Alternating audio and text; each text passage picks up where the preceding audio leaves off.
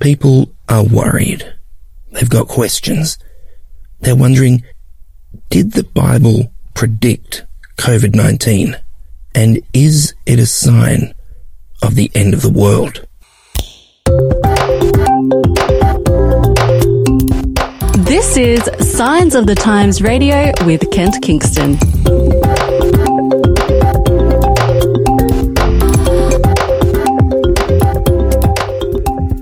Well, it's interesting that increasingly over recent years, we've heard in the news media, the bushfires earlier this year, or, when we have some storm, there's increasingly this language we're hearing of, this was a flood of biblical proportions. We're hearing in mainstream news media, people use phrases like apocalyptic. It seems that even just everyday people, not even religious people necessarily, are starting to wonder what is going on. What is this unprecedented, extraordinary situation we find ourselves in with the COVID-19 situation, with other situations around the world? Now, because a lot of people are asking questions like this, we have published a web online exclusive article on the Signs of the Times website, signsofthetimes.org.au, looking at this. It's entitled, Does the Bible Predict COVID-19? And to help us unpack this article, I have with me today Pastor Danny Malenkov. How are you, Danny? I'm great. Thank you, Kent. A pleasure to be here with you. It's great to have you with us, Danny. And so you're a local Seventh-day Adventist pastor around the area of Lake Macquarie. What is your situation as far as your job is concerned, as far as your church is concerned in this sort of, lockdown situation in which we find ourselves?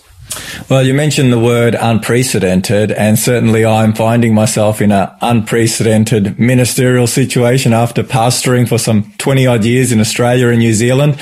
For the first time, I've had to tell my church members not to come to church and the general community, which is really strange. So, we don't have our church doors open due to the social distancing requirements that have been put in by our Australian government.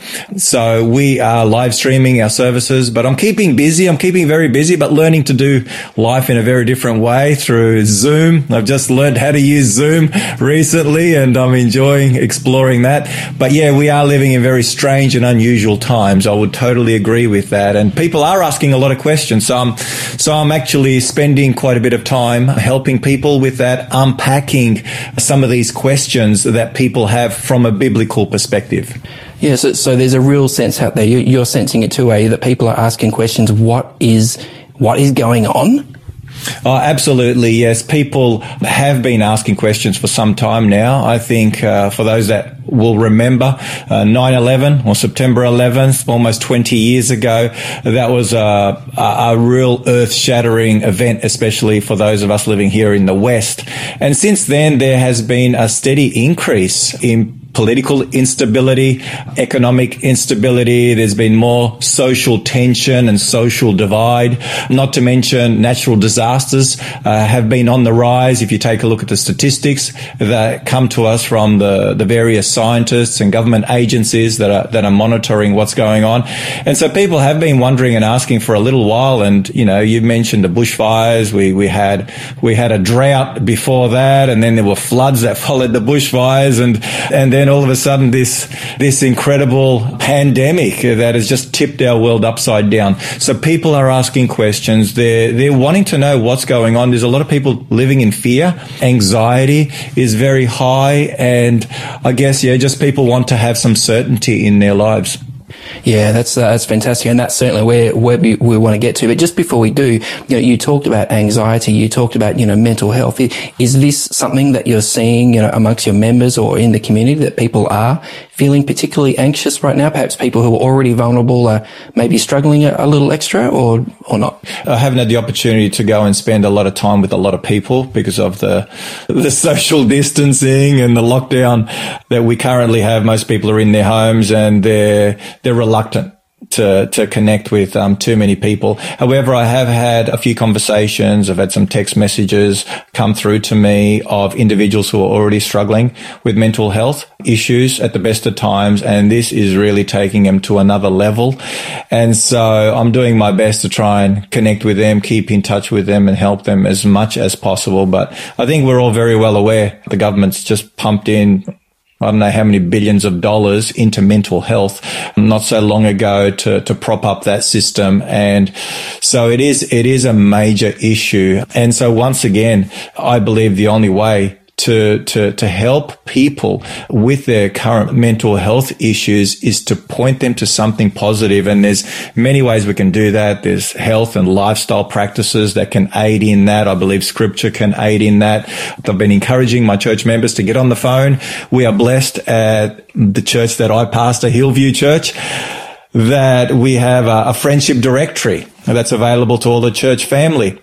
So people can call up one another, and I've got a lot of church members calling up one another. I've got the leadership of the church calling up individuals.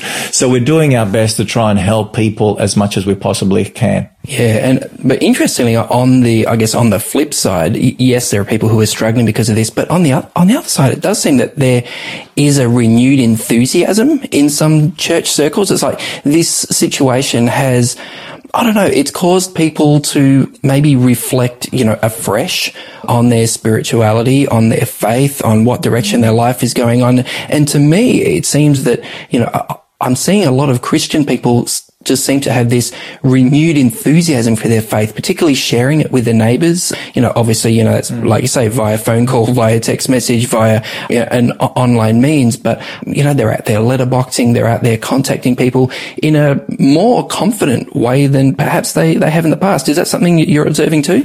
Oh, absolutely. You mentioned people's spiritual interest is growing, and that is true. I've got family members who on a given Saturday morning at 11 o'clock would not be watching a church service. But because there's not much to do now, they're in their homes and they're tuning in to our live stream service that we have at 11 o'clock on a Saturday morning. And I'm hearing this more and more, not just from my own family that I have that are generally not churchgoers. They're generally not that interested in spiritual matters, especially as they are in the Bible, but there are more and more people that are tuning in. There are church members that are sharing with me, that family members that for whatever reason have lost touch with biblical Christianity, where once they were practicing and no longer are they practicing. They are retuning and they're asking questions, they're wondering. And so there is that flip side, as you put it, where people have a renewed interest. Yeah, no, that's really interesting, which I guess, brings us to the article I really want to focus our talk on today, Danny. The Bible does not mention COVID-19 No, it doesn't. Specifically, but does the Bible say anything that is useful about this? Or perhaps, are there parts of the Bible that people are currently sort of latching onto? Maybe that's an accurate thing to do, maybe it's not, but what connections are people making right now with the Bible? Well, the Bible does certainly speak of the time that we're living in, and more than just COVID-19. The Bible does not obviously speak of COVID-19. It doesn't label this pandemic for what we know it or coronavirus. But the Bible does very much speak about pestilences. In the Old Testament and the New Testament, the word pestilence or a variation of it is referred to dozens of times. According to the New King James version of the Bible, some 81 times in the Old and New Testament that word appears. Jesus spoke of pestilences in Matthew chapter 24 and Luke chapter 21, two chapters that speak very specifically on the signs of his coming, signs that would precede the destruction of Jerusalem, which took place in 70 AD, as well as signs that would be in our world from his day for the next 2,000 years and all the way through to his coming that would climax.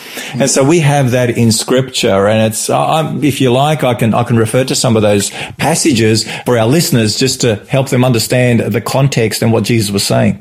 Yeah, I was actually hoping you could give us just a thumbnail sketch, just take us through some of the major points there in those chapters, starting in Matthew 24. And I think Luke's Gospel, as you said, Luke 21 actually has a sort of a parallel. That's right. There. And it's interesting, I think Luke actually specifically mentions pestilence or plague in most modern translations, whereas Matthew 24 only does in, say, the King James version. That's right. Yeah.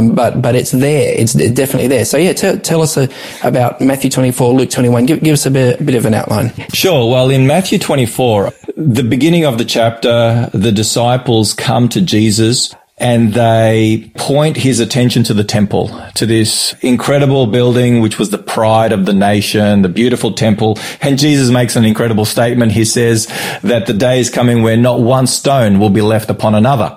Wow. And as far as the disciples were concerned, as far as the Jewish nation were concerned, the destruction of their beloved temple would be seen as the coming of Jesus. That's the end of the world, as far as they were concerned. So they asked the question, tell us, and I'm reading from Matthew 24 verse 3, and now as he sat on the Mount of Olives, the disciples came to him privately saying, tell us, when will these things be, and what will be the sign of your coming and of the end of the age?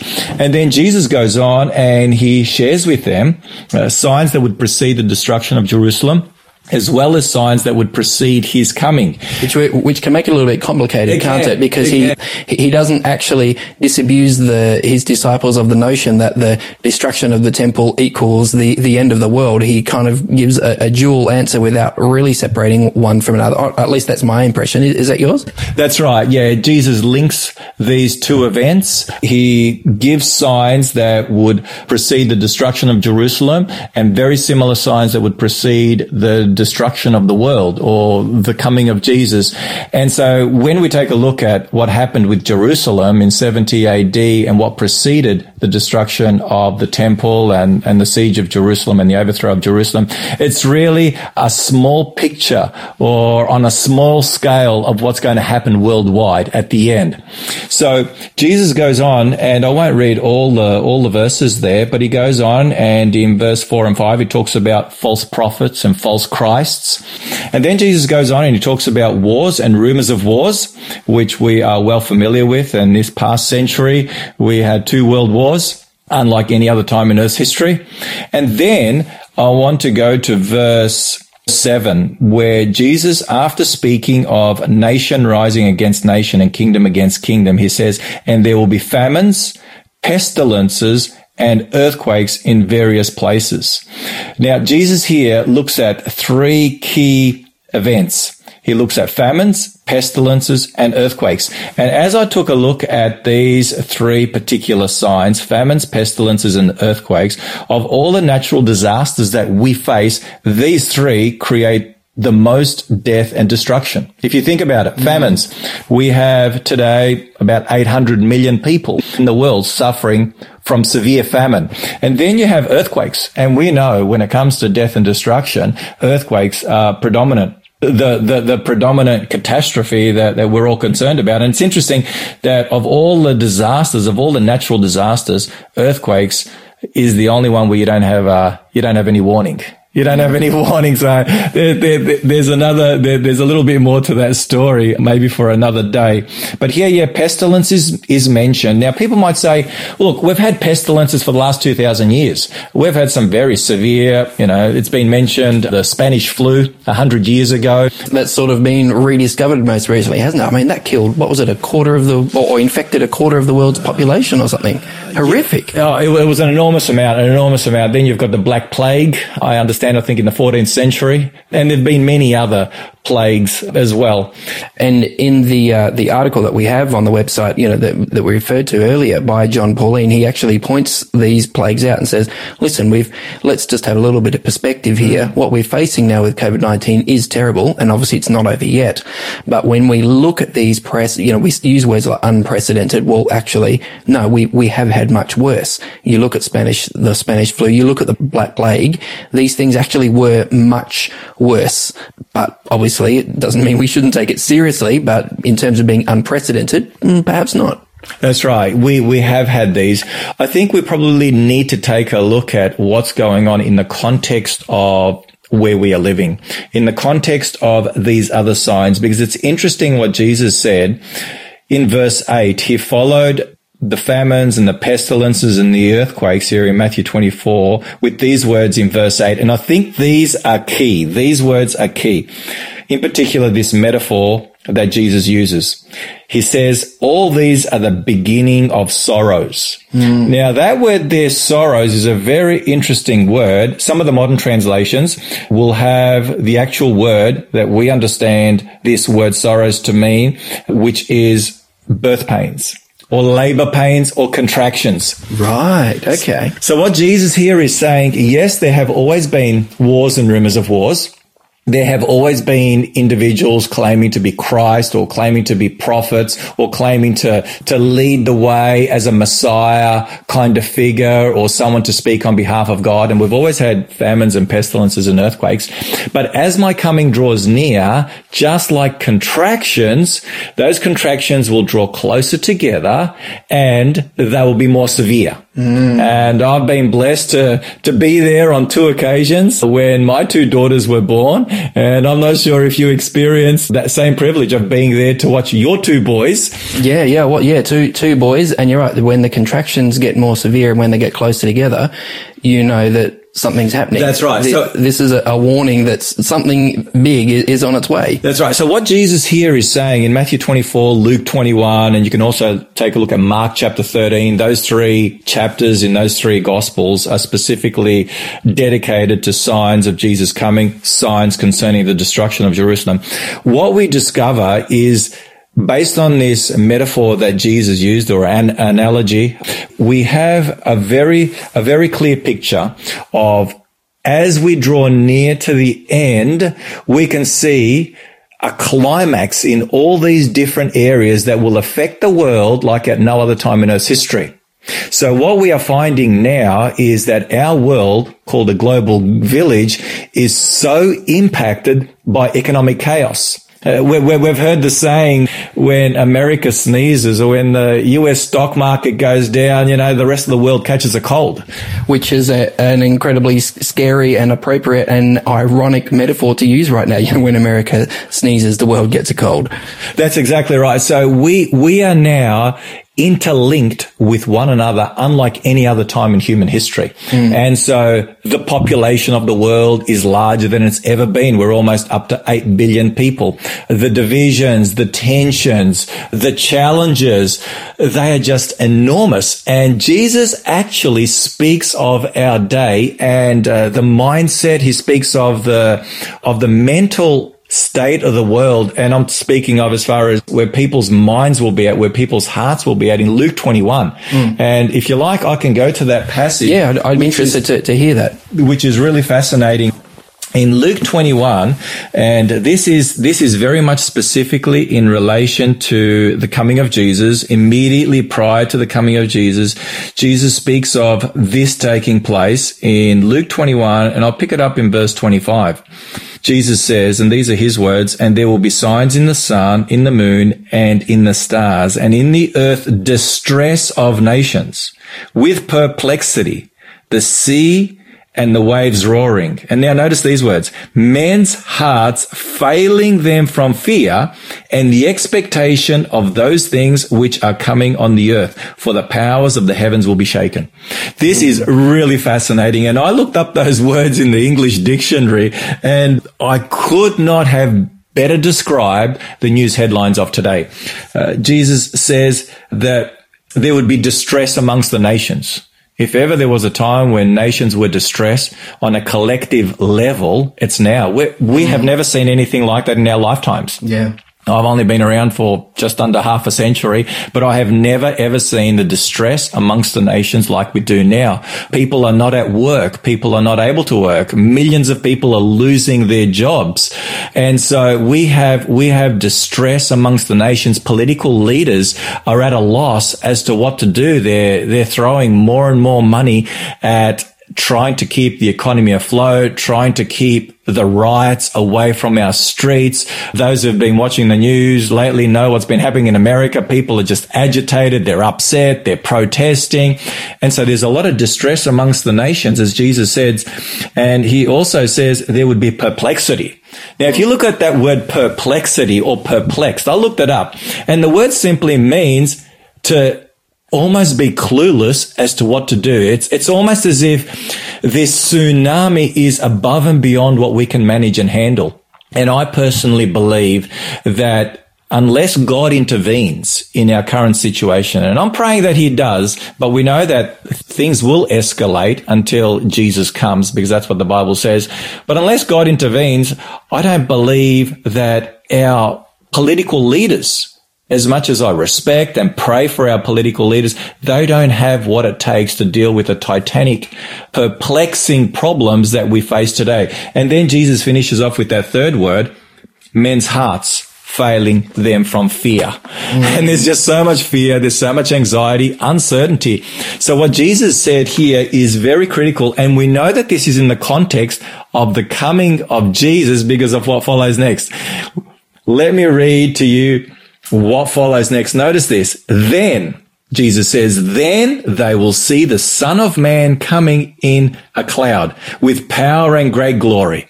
So Jesus says, when you see this, you know that my coming is very near. And Jesus uses the analogy of even at the door. You know, I'm almost there. And he says, now when you see these things begin to happen, and we are seeing the beginning of this, these are those labor pains that are really ramping up now.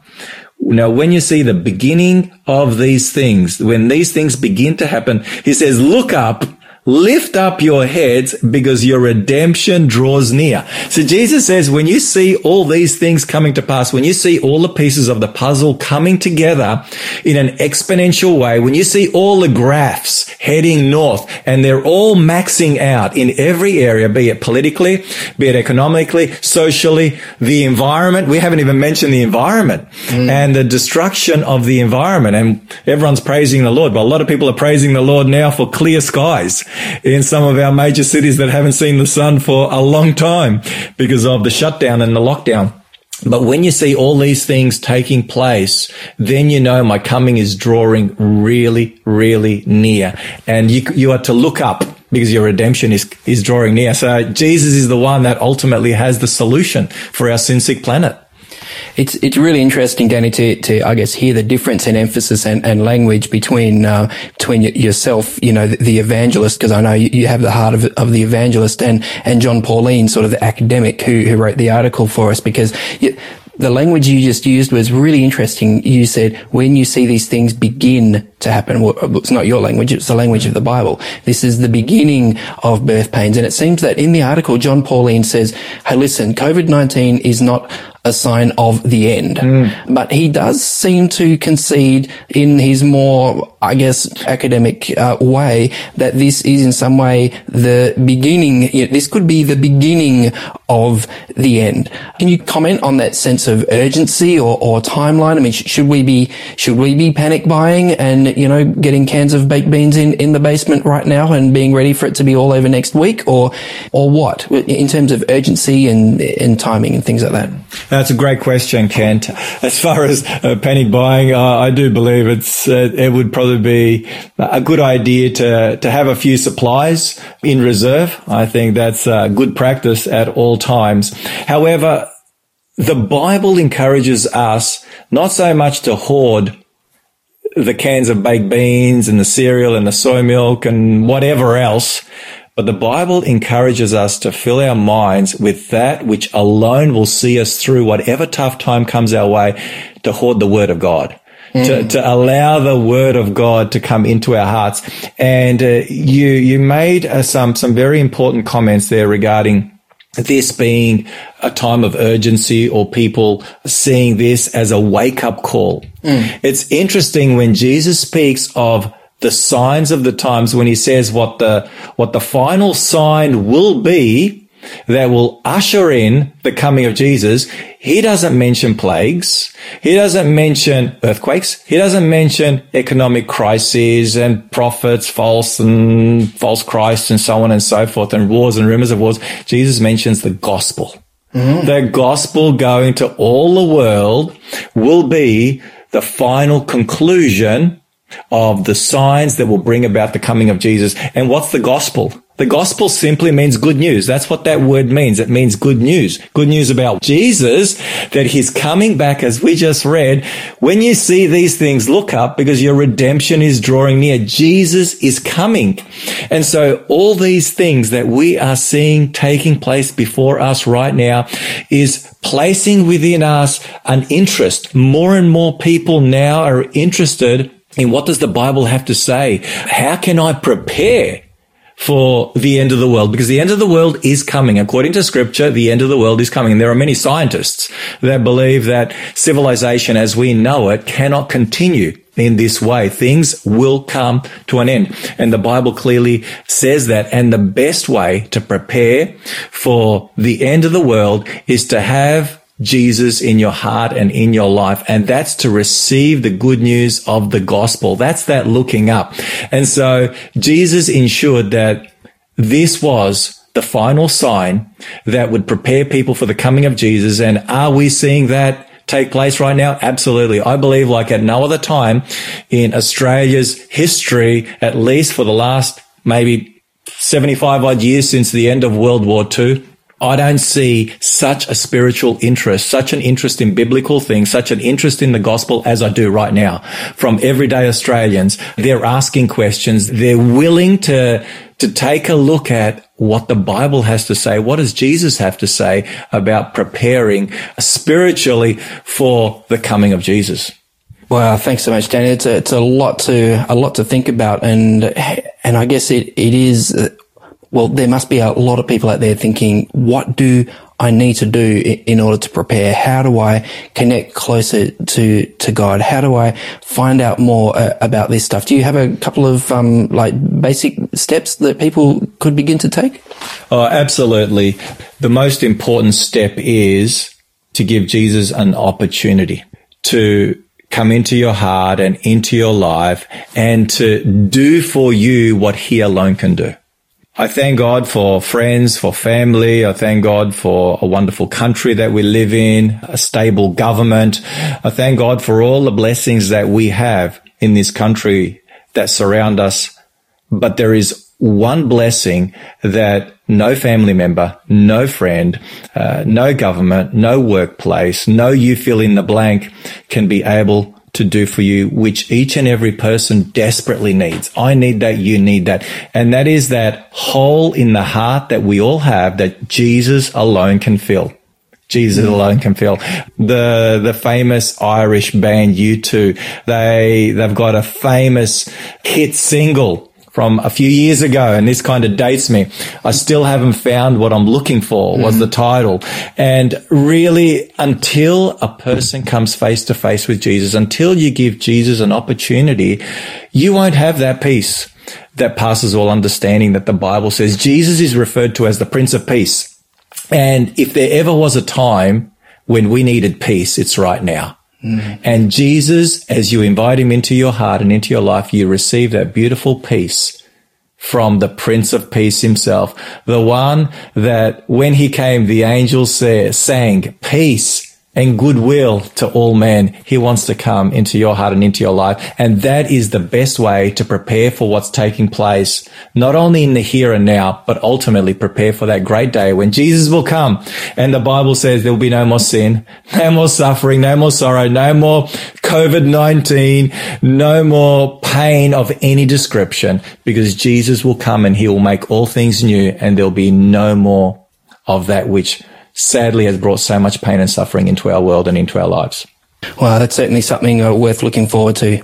Hey, if you would like to hear more of Pastor Danny Malenkov, why don't you check out the weekly live stream from Hillview Adventist Church. The website is hillview.adventist.org.au. There's a live stream at 11 a.m. on Saturday morning. That's Eastern Australian, Eastern Seaboard time. So yeah, check that out there. And thank you so much, Danny, for sharing with us today. A lot to think about. Thank you so much, Kent, for the opportunity. And I'm just praying that each person will come away with a renewed sense of hope, meaning and purpose and peace in their hearts as a result of just tapping into God's word and the wonderful message of the gospel that we have there.